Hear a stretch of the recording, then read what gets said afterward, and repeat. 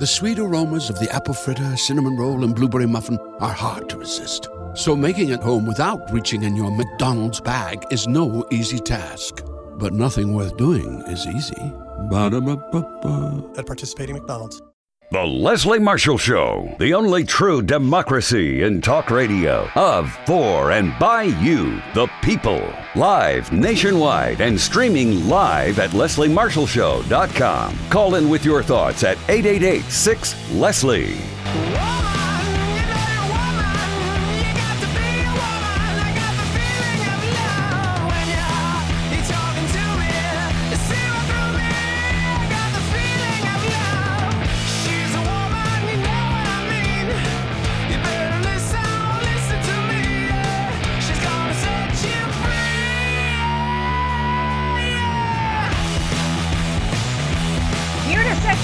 How you doing? I'm Leslie Marshall. Welcome back. Thank you for listening on radio. Thank you for listening on stream. Thank you for listening on podcast and all the places you get to hear us: iHeartRadio, iTunes, TuneIn, Apple, everywhere that the show can be found, which is pretty much everywhere that you can find any talk show. And also thank you for watching, because we like you to see as well as to hear what's going on. Thank you for watching on Facebook Live, YouTube Live, and Twitter's Periscope Live. Welcome. Good to have you with us. We are one day away from the inauguration of Vice President-elect Kamala Harris, first woman to be in the White House, and the President-elect Joe Biden. We'll be doing a special edition of the Leslie Marshall Show tomorrow to cover that and to go over what is going on inside our nation's capital tomorrow as a new president takes over after 4 years under the presidency of Donald J. Trump. In this hour, we have with us Roy Hausman. Mr. Hausman is legislative director for the United Steelworkers. He's been a part of the union's legislative and policy department. He's been doing that since 2011, working on a broad array of issues. Those include trade and pensions. And before he was in D.C., he worked at the former Smurfit Stone paper mill in Missoula, Montana, serving as president of USW Local 885. After a trade-related mill closure in 2010, he completed a Master's of Public Administration degree from the University of Montana using trade adjustment assistance benefits. Now, his efforts on aiding steelworkers qualify for trade adjustment benefits. It has qualified, get this, over 10,000 union members across the country for work training because of trade impacts. And by the way, he was last on the show 2019. What's taken us so long to get him back? We have to have him back before 2 years. He gave a great interview. We are so excited to have him back. In the meantime, during the breaks, check out all the great things that the USW do for our nation with their essential workers and for their workers. And maybe you'd like to be one of them. Go to usw.org. On Twitter, follow them at Steelworkers and follow Mr. Hausman at Roy Hausman, just like it sounds, ROYHOSEMAN. Roy, thank you for being with us, or if you prefer Mr. Hausman, good afternoon and welcome back to the show. Oh, no, it's great to be on, Leslie, and of course you can call me Roy. Appreciate it. Good. You look like too young to be called Mr. Hausman, right? I can see you're a bike enthusiast in the back there. That's why you keep that youthful look. There's so much to talk about. I mean, we have a changing administration, and whenever an administration changes, there are changes that can definitely impact the American worker, and specifically unions who help so much the American worker in so many areas, whether it's wages, it's healthcare, and with COVID, a plethora of other issues. The campaign for Joe Biden centered on calls for pro-worker legislation, and that legislation would strengthen organizing rights and increase unionization rates in workplaces. Now that the American people have voted into office a candidate who actually, if you look at it, ran on the strongest pro-worker stance in decades, his administration has the opportunity to advance the interest of working people through several legislative and policy initiatives. So let's break that down and let's look at, the short term. First off, Joe Biden, president-elect, said he indicated he will immediately pass relief aid for workers in the form of direct payments. That's to curb the economic depression felt by the working class during the COVID-19 pandemic. Can you speak to a few things? One, how much confidence do you have knowing that the president now has a majority in the House and the Senate that this will get done? And how necessary is this for individuals unemployment's high, but for some people, even if they're working, they still need this additional assistance, these additional benefits from the government. Yeah, I mean, I think that this is one of the amazing things about kind of coming into a table clearing moment with the Democrats kind of getting control of the Senate, even at the slimmest of margins. Having this ability to have a discussion on, getting money into people's pockets through this because of this COVID crisis has really been such a key piece. And it's not just the short-term economic relief aid that has to be done, because until we get enough vaccinations done to ensure that the country is safe and then we reduce the death rate. I mean, earlier today, the news about surpassing 400,000 deaths is just a traumatic experience for so many people. And this is what's so keen about Biden's effort, is his experience in the Senate is going to help hopefully bring a little bit more bipartisan cooperation. While at the same time, we have that solid wall in the House. It may be a thinner margin than it was in the last Congress, but there's a strong commitment from Speaker Pelosi to move forward on relief legislation on COVID, and then also on several things that could just propel us moving forward. I mean, increasing the federal minimum wage to $15 an hour is a key priority of the Biden campaign, and now soon to be Biden administration. And the ability to lift wages for the bottom tens of millions of workers is just a key part to getting started on these initiatives of ensuring vaccination, ensuring people can maintain their living standards and living at home and maintain their homes. I mean, and then ultimately uplifting millions of people who are working hard every day just to try and make ends meet. Absolutely. You spoke of read my mind. The second question I was going to have was regarding that increase, that the federal minimum wage would be $15 an hour. That helps unions at the bargaining table, doesn't it? I mean, that helps the argument that, look, the minimum wage is $15 an hour. You got to be paying our employees higher than that. They're not entry-level minimum wage workers. So does that get you excited for future negotiations with corporations when it comes to coming up with new contracts and wages for the union employees, if that does come to pass, which with a Democrat House and Senate looks likely? Yeah, I mean, I think this is where it's really fascinating on worker rights, and I think this is where we're going to have a lot of fun. Is that this last Congress in the House of Representatives, we were able to pass the PRO Act. And this is large labor reform. Joe Biden, in his campaign promises, indicated that he wanted to move forward with this to increase bargaining power for workers.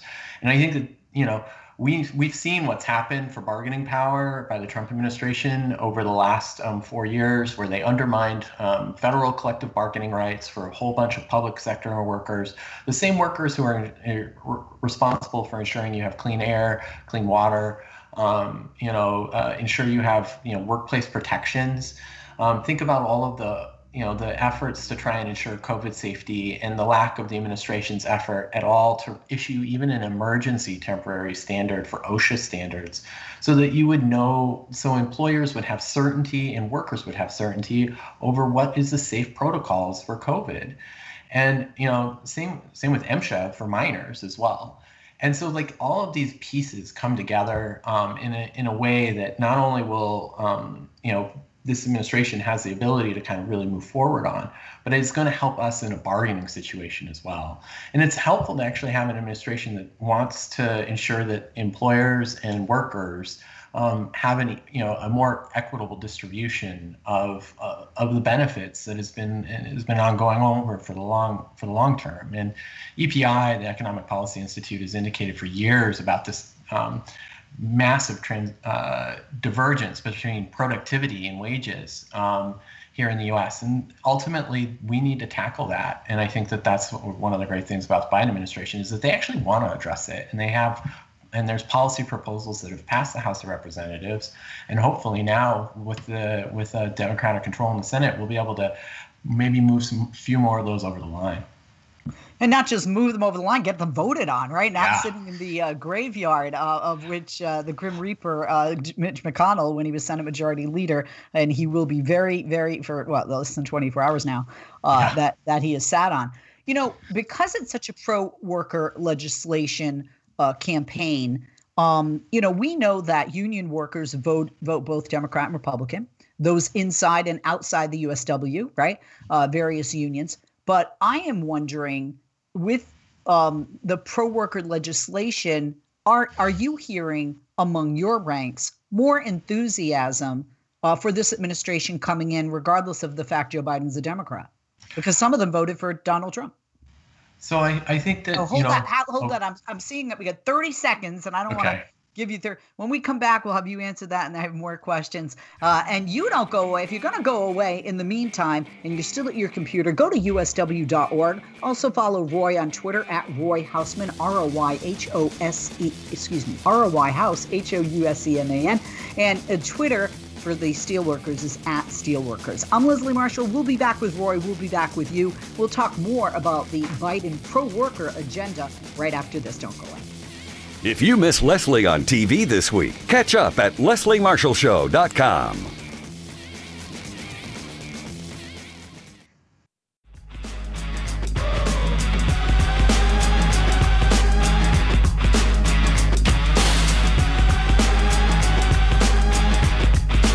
I'm Leslie Marshall. Welcome back. I'd tell you guys something very funny. Roy Hausman, who's legislative director, that's not funny, for the United Steelworkers, is here with us. Like I said, follow him on Twitter at Roy Hausman. Follow the Steelworkers at Steelworkers, and go to the website usw.org. Now, I don't know if you can hear everything in the background that's going on with me, but when I was on national television today, my dog, our dog, got out of the area he was in and was barking outside the dog and at the door, and they had to they had to mute me. And then during the break, I had to run and put the dog back. And just now, right before we came on, I don't know if you can hear the dog is barking. My son was knocking on the door, working from home with children doing school from home. My dog just had surgery, so he can't go outside. It's a bit challenging. It's a bit challenging. Anyway, Roy, thank you for holding. Welcome back. Definitely our work lives have changed the way our offices look. I had somebody say to me, hey, I have that same office. How come I've never seen you in there with my fake background? That was cute.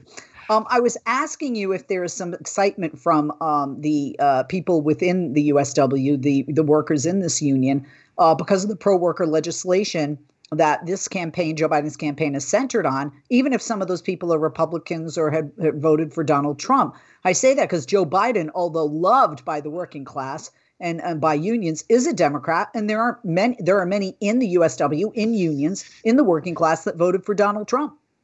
Yes, I mean, ultimately, this is a question of bringing together and unity, right? And I think that's the one wonderful thing is that with our members, I've spoken with many of our members who are Republicans as well. And at the end of the day, they kind of come down onto, the policies that's important to them. And I got to do a bit of campaign work in October, and being, talking to members one-on-one on the phone. And I was in Montana doing some, distance canvassing, and having this opportunity to kind of talk with members. And it is like there's a diverse range of opinions out there. And right now, with all of the various media and hyper, tension and that's kind of out there, and obviously events happened the last 2 weeks that go without saying. Our members are ready to just see action, and I think they want to see action on infrastructure. They want to see action to make sure their retirement's safe, and that they want to see action so that the benefits that they have are enjoyed amongst more workers. And that doesn't mean it has to be a Democrat or a Republican proposal. And I think that that's where we're going to kind of come down again and again on the issues, and our members are going to engage, with their elected representatives and push them. Yeah, absolutely. Before the break, we talked about short term. Let's look at some of these, proposals to support workers long term.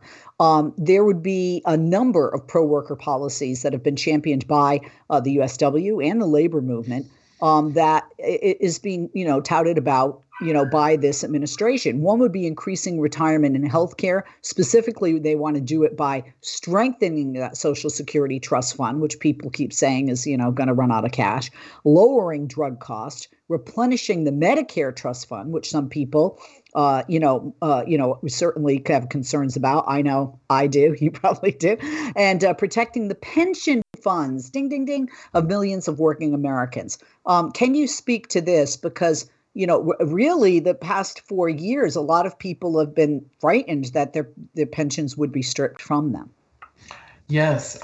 This is something we've really engaged in over the last few years. The steelworkers have over 260,000 members and retirees in multi-employer pension plans. And, in all sorts of those plans, some are super healthy and doing fine. Other plans, they've been impacted by the 2008 crisis, the COVID crisis, and then also just changing demographics in the industry.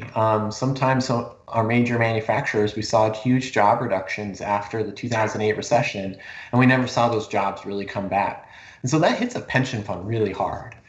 And so, we've been working with Congress over the last 5+ years to try and find a solution where these plans, they don't have the same access to capital that, a lot of this COVID relief legislation provided for banks, for big companies and others. And so we're just trying to find a solution where, when they've given out hundreds of billions of dollars for large corporations and banks, we're talking about $54 billion, roughly, more or less. And that $54 billion would be spread out over amongst, over 10 million retirees who are going to help ensure that their pensions are maintained and safe, and that will also reduce the liability for a number of our employers. And so that it's good for the business so that they can, move forward. And then for our workers and retirees, it's a little bit more certain. And that goes with and that's just the steel workers level. When you start to go broader and you start thinking about the Social Security Trust Fund, where COVID has impacted, a recent Congressional Budget Office report indicated that you see a reduced window of Social Security solvency because of the COVID crisis and what Donald Trump did to try and take employees off of the payroll tax rolls. And I think to those sorts of policies, we have to start pressing back, and we have to start pushing this idea that our Social Security fund has lifted millions and millions of people out of poverty and continues to maintain them out of poverty. And with when 1 in 4 Americans have less than $400 in savings, that Social Security fund is so key. And so that's something that our union has been a long-time advocate. I have been going through old books. And even at our second convention in 1940, it was 1952, I believe, they were talking about preserving, strengthening, and ensuring Social Security. So this is an agenda item that our members have believed in from their founding all the way till today. And I'm just, it's something that we know that we have to push Congress on in the right direction. And it's the same with our Medicare funds. The ability for Medicare to exist and it's such a positive benefit and such a reduced healthcare cost relative to like private insurance. We need to find ways to A, strengthen the existing program as is, and B, find those right methods of ensuring that maybe we incorporate more workers. Maybe we lower that Medicare age a little bit to get those that are close to retirement and maybe have the means and are capable of retiring but are holding on for just their health insurance, the capability to move on and retire with ease, and allow younger workers then to kind of come into that workforce. So. Also, I'm wondering, with this, does it give you, as a representative in the USW and the workers within the union, more confidence that they're not going to have to wait till 70 to get those benefits? Because that was being talked about a great deal, pushing the retirement age, and especially workers that do physical labor are saying, "Are you kidding me?" Oh yeah, no. When you work. Look, I worked 5 years in a paper plant, and, when you're operating heavy machinery and running up and down the line, trying to ensure that a production facility that's as long as a couple football fields and as wide as a couple semi-trucks maintains a parent roll of a few tons, your body is taking punishment at 12 hours a day a lot of times. And that's what many of these manufacturing workers experience. So I think it's absolutely important that we try and not only think about this from a top level, but we start working down. So. Absolutely. He saw the 30-second warning. Look at you. That's called a post, my friend. You did that very well. We're going to be back with Roy Hausman, Legislative Director for the United Steelworkers. Go to usw.org. Check out the website. Follow them on Twitter at Steelworkers, and follow Roy at Roy Hausman on Twitter as well. I'm Leslie Marshall. When we come back, we'll talk more about legislation the Biden administration is proposing to help the working class, union and otherwise. Don't go away. Follow Leslie on Twitter. Just go to www.twitter.com/Leslie Marshall, and we'll be sure to share your tweets.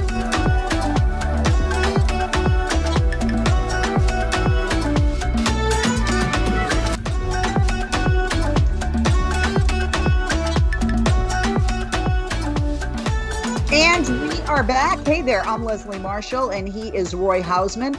He is Legislative Director for the United Steelworkers. Like I said, follow him on Twitter at Roy Hausman, the Steelworkers at Steelworkers, and go to usw.org. A lot of really good, interesting stuff there, and it's smart for you to do that. Roy, thank you for holding, and welcome back. Look, the likelihood of any proposal set forth, legislation that's being proposed by tomorrow will be today President-elect Joe Biden, is obviously more promising for him and anybody who is an advocate of his policies, especially the pro-working class policies, because of the Democratic majority in both the House and the Senate. So passing this legislation is A, more likely, and B, passing this legislation will protect fundamental rights for people. Let's talk about a couple of areas. And first, I want to talk about the protecting the right to organize, the PRO Act. We've talked about it briefly on this show before. This is the most comprehensive pro-labor law since the National Labor Relations Act back in 1935, and it would give workers more bargaining power on the job. Tell us about this, and tell us, why does it take so long? I think anybody knowing something written in 1935, looking at how different the landscape of our nation is, not to just mention the demographics and with technology, how workplaces have changed. This should have been changed a long time ago. So talk to us about the PRO Act.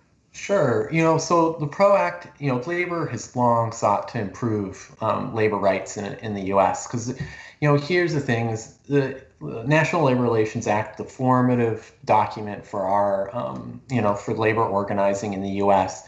It was 1935, and it has seen court case after court case just poke at it. And then, of course, there's been some laws, Taft-Hartley, particularly, that undermined a huge segments of bargaining. And so the PRO Act is really this reestablishment of basic labor rights for workers here in the U.S. And some things that are already there, like there are penalties for employers right now if they violate organizing drives, and break the law. But those penalties are insufficient. I mean, they really, we have a plant, Kumho Tire, where there's been an effort to organize that plant for over 3 years now. And one of the penalties there for a worker who was a lead organizer and who was fired, was to put up a poster. Not bring that employee back, not bring those items, those are those kinds of examples where day in, day out, workers want to form a union. They have the capability, they sign cards, and they vote and they win in an election. And then companies still won't bargain right, or they will fight workers there 24/7 in the job site. And so we have, the protecting right to organize, really, it does a few key things. It increases the penalties on worker violations for union elections. It reestablishes the workers' ability to picket on issues related to their job site. It eliminates, these state right to work laws in a way that makes sense, where it highlights, for example, workers' ability to, enter into a contract with their employer. That doesn't need state intervention there. It's been a federal right for decades, and it's time to recognize that every worker that participates in the union can, help pay and contribute to ensure that their bargaining power is established over the long term. And so just a few of those pieces there, just in the PRO Act alone, are ways that we see labor law moving forward into the 21st century. And there's this thing called the ABC test to ensure like workers, sometimes you have two workers standing side by side next to each other. One's an plant employee, the other is a temp worker, but the manager doesn't really care one way or the other. And for those workers, they deserve to have the same union. They're doing the same tasks, doing the same things, receive the same punishment. But because right now, the way our federal laws have been so screwed up over time, these workers have no ability to like really coordinate in the same way. And then finally, this is such a practice that's been almost law a couple of times, and that is allow workers to come back to a plant and not see automatic striker replacement. These things that employers do where the workers make the toughest decision of their lives, and that is to withhold their work for their and their labor. And employers will lock them out or on the strike and then permanently replace them for the rest of their lives. And it was a conscious decision to try and make a safer, more equitable workplace. And we've gone away from that, and that's one of the things that PRO Act will remedy as well. So that's like the big agenda, and hopefully we can see that move. But there's many smaller things the Biden administration can really do, and that's including appointing pro-worker advocates on the. That's my next question. Because, really? Oh, no, you read my mind. No, because of leadership. I mean, you're talking about the National Labor Relations Board, the NLRB, in appointing leadership that have pro-worker agendas and track records, so that the agency protects workers instead of corporate interests. Because technically, if you just the name of it, the National Labor Relations Board, they're really supposed to be there more on behalf of the employees and the workers, because the corporations, they have money to burn and they've got lawyers in their pockets up the yin yang. They don't need the leadership to assist them as much as the workers do. So talk to us about that. What does the leadership in the NLRB look like in the Trump administration versus how you think it might look going ahead in the Biden administration? So, the Trump administration appointed some of the most conservative NLRB nominees in decades, and they have come at labor rights in very technical and extremely unhelpful ways, targeting things that are very simple and straightforward that have been long established practices under labor rights and trying to undermine them. And so, we see the NLRB as like a very, the whole point of the NLRB when it was formed, when the legislation was really formed, and really Senator Wagner Act is what the National Labor Relations Act is all about, was this idea that workers could seek remedy that would be less time than our courts. And unfortunately, the way that the Trump NLRB has approached it is like to delay and slow the process down, and then ultimately like undermine a number of key provisions on the ability for workers to communicate together, their free speech rights, a whole host of other areas where it's just that the NLRB there made decisions that are adverse to workers' rights when the whole agency was designed to promote workers' rights. So we're really looking forward to, and it's going to take a little bit of time because the way these seats are set up, they actually take, they're not exactly designed to change over with the administration. So we'll probably see a majority change over in like September, unless one of the Republican members resigns, which in the past used to be kind of common, but we'll see. Not these days. Well, probably because at one time, or at least when this first started, the NLRB wasn't really as partisan as it is now. Would that be a fair statement to make? Yeah, unfortunately, that's the sad part is that workers' rights for many people, many conservatives, quite frankly, they see it as something that's abject opposition to something to oppose at all costs. And, that's not, I honestly, when you work in a workplace and you file a grievance and you just want to make sure you get remedy and you can't get the remedy you need, the NLRB is supposed to be this backstop to help ensure that there's a fair and even process. It was supposed to be a quick easy process for workers and employers to find remedy on simple issues. And the NLRB, unfortunately, the Trump NLRB politicized themselves into a way that is going to take time to unwind and decades of precedents that they tried to reverse. And, that doesn't help anyone, employer or worker. Oh, no, not at all. So because it's become so partisan, and you had mentioned September as being a time when the guard could change, is it within Joe Biden's right as a president to ask or to have somebody overseeing the NLRB to ask for their resignation and want a cleaning of the house? Because I got to say, if I were president, I want all new people, especially after what we've experienced for the past 4 years, who our president has been, and the types of individuals that have worked among his ranks. Yeah, so I would say, Joe Biden's going to run a very fine needle here of respecting precedent. He's from the Senate, so he's going to want to have that desire to kind of honor precedent and honor the institutions, right? The inverse is that, Trump really violated a number of institutions, as we all can thoroughly admit. And so he's going to have to really take a deep look. And that's, for example, the general counsel. The general counsel of the NLRB, Peter Robb, has made extremely terrible decisions. For example, this Cuomo case, he chose not to even bring up the workers' rights on this particular case. And so we think that there's an opportunity here to, if push comes to shove, we may have to make that effort. And I think workers will definitely ask for that.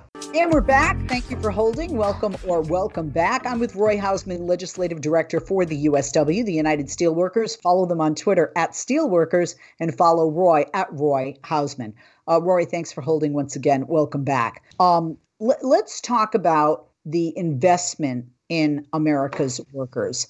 And also the investment in the environment, which in a sense, if you invest in the environment, you're also investing in your worker because of their workspace, and the workplace, that environment that they're working in. There's so much to talk about here. We have a crisis with infrastructure in this country. We've had for years, actually through the past couple of administrations, where we've had a D- rating with our roads and bridges. And I know the Biden administration very much wants to address infrastructure and the crisis here in our nation and do it through investments to modernize our cities and our rural areas. This is something that you would think that would get bipartisan support. It's a job creator. It helps make America safer, and it helps make America safer for our kids and our grandkids. What's the likelihood now? Is it looking good because we have a Democrat in the White House, a Democrat in the House, and the Democrat in the Senate majority? Yeah, so I think, this is a key thing that's going to happen over the course of this year. There's some natural push points. You're looking and then there's some legislative vehicles from the last Congress that, need a little bit of a tune-up, and they'll probably get running right off the bat. Last Congress, there was a bill the Democrats in the House passed called H.R. 2, Moving America Forward. That legislation had not just a reauthorization of your surface transportation, which is like your roads, bridges, and your transit items, but also incorporated Rebuild America Schools Act, which would put $100 billion into schools across the country, and a whole host of other clean energy and clean provisions as well to try and improve our nation's infrastructure and ensure that that the money we spend going to and from work, under normal times, would save you time, get there faster, and improve our nation's ability to compete internationally. Because just the same as when you're stuck in traffic, so is that semi trying to take goods across the globe, right? Yeah. And so we see this as an opportunity. H.R. 2 will very likely kind of get refurbished and move forward a bit, but then Biden's going to probably move forward with his infrastructure plan as well. And a lot of that incorporates Buy America provisions, which we're the union's been very supportive of in the past.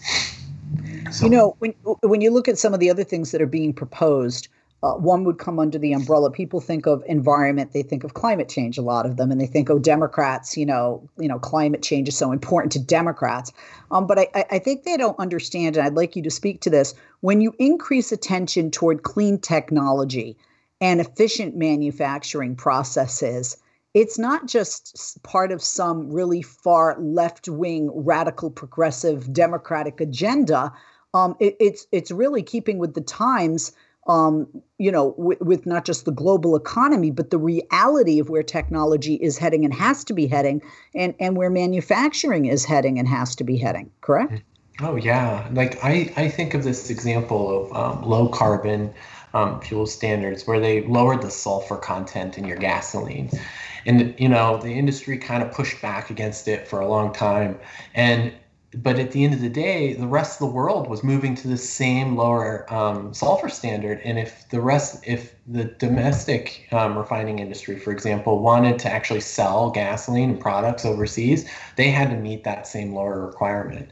And if we don't do that and they did, and they complied, and it actually has been beneficial and lower sulfur content and it allowed for more advanced technologies like better, the carburetors and stuff that helps clean out your, mufflers. The mufflers. Our members make the mufflers and mine the palladium that goes into those products. And in order to make those advanced new technologies, they needed a lower sulfur content gasoline, for example. But that's just that's just one example there. But these clean technologies, the rest of the globe is moving towards them very fast. And if we aren't smart in how we do it, we're going to lose the basic manufacturing infrastructure needed to build the wind, the solar, all of those pieces that are so important to the next generation of energy technology. From our members' perspective, that's work to be had. There's a ton of steel, a ton of copper, with other materials that can be put into these future wind power and solar power. I was reading recently ArcelorMittal, which now sold a bunch of assets to Cleveland Cliffs, where our members work. They indicated that up to 35 tons of steel for every megawatt of solar power. That's all of the metal that goes into to hold those solar panels up. And so when you think about that, that's a lot of opportunity for our members to work and a lot of opportunity for Americans to find work if we do it right. When you mention, specifically, the steel, one of the things that really disappointed me as an American and a taxpayer, when you have somebody talking about making America great again and you're talking about increasing manufacturing, yet you're still buying steel from China. Do you think we'll see less of that? Because to me, that's really a good way to get tough on China, is to say, we don't need you for that. And also, why would we want, with a D- in infrastructure, to have watered down steel, if you will, which is what we're getting from the Chinese? I always say it. When you buy 3 T-shirts for $10, there's a reason there's 3 T-shirts for $10, right? So it's the same with steel. Being at the United Steelworkers, is there hope that in the steel industry, there will be less, negotiations or contracts for steel, maybe between the United States and China? Yeah, I think that there's this effort here to recognize that there's a number of things. We need demand, and that means a safe working environment for millions of people related to the COVID crisis. 2, we need major infrastructure investments with Buy America requirements to ensure that the steel is being, developed here. A new policy that's really kind of coming into fashion, and we're wrapping our arms around, is this concept of Buy Clean, which says that the infrastructure needs to hit certain, greenhouse gas emission thresholds. And a lot of our steel plants already do that. I mean, they meet those thresholds. So it's a question of ensuring that we get the policy right. And that's the best part about working for the steelworkers, is being so close to that right now and being able to help craft it so it does not adversely impact our members. And so those things, they're coming together. And I think that if we work on building it up in the right way, we have this opportunity, as opposed to this last 4 years where it felt like we can build a wall and then tear down the other side. But at the end of the day, if you build up a wall and you don't invest in your own plants and your own materials, you're you're creating an opportunity for when that water rises again, the water is going to come right over that wall or levee. And so we have to do a little bit of both, right? We have to maintain what we had, and then also invest in our own workers, in our own facilities. And that's something I think that's going to be really helpful. And I think there's an appetite for that in Congress. You know, it's funny. Somebody said once, I think on Twitter, I read it, and I thought that was pretty interesting. You know, building a wall doesn't just keep people out; it keeps us in, which can be a good or bad thing, right? Speaking not just about steel, but there is definitely a push by the Biden administration to hire American, to buy American, right? Using American labor to manufacture materials domestically for infrastructure projects, purchasing American-made materials for construction projects. Do you think that with like the, even more bitter taste in our mouths as Americans after COVID due to China and the lies about this virus that they perhaps could have contained, and we wouldn't have our lives uprooted, and you wouldn't be looking at me with a fake background and my dog barking, right? And we wouldn't all be going, "Hey, Roy, we know you bike." And I love the gray and white stripes on the wall. You know what I mean? But at the end of the day, do you think the Biden administration might be successful with that because, more Americans want to invest in Americans, help people get back to work? We've seen that with the mom and pop coffee shops, right? Versus the huge corporations. Is there more confidence, if you could say a lemon, get lemons, make lemonade, the lemonade that you get from COVID, could it be that, Americans turn away from buying made in China? Yeah, I think, at the end of the day, the federal government is, a massive job generator and can really set policy that goes a long way. And Joe Biden and the 117th Congress really does have a responsibility to, A, uplift workers, and B, take that time and invest in our infrastructure in the right way, and that maximize our tax dollars. And that's really what Buy America policy really is about, is maximizing our tax dollars, ensuring that the jobs that you create, that they happen here in this country, and hopefully allow us then to export into others. So. Absolutely. I mean, I think the working class has clearly spoken, right? They elected a pro-labor candidate to office. And now, you guys, it's up to you to push for swift passage of all this legislation and these policies that can protect not only our current working force, but future generations like my kids of the working class. More than a pleasure to have you with us. I hope you and your family are safe, Roy. Roy Hausman, Legislative Director for the United Steelworkers. Check out the website, usw.org. On Twitter, follow the Steelworkers at Steelworkers, and follow Roy at Roy Hausman. I'm Leslie Marshall. We'll be back with you tomorrow for the inauguration. The sweet aromas of the apple fritter, cinnamon roll, and blueberry muffin are hard to resist. So making it home without reaching in your McDonald's bag is no easy task. But nothing worth doing is easy. Ba-da-ba-ba-ba. At participating McDonald's.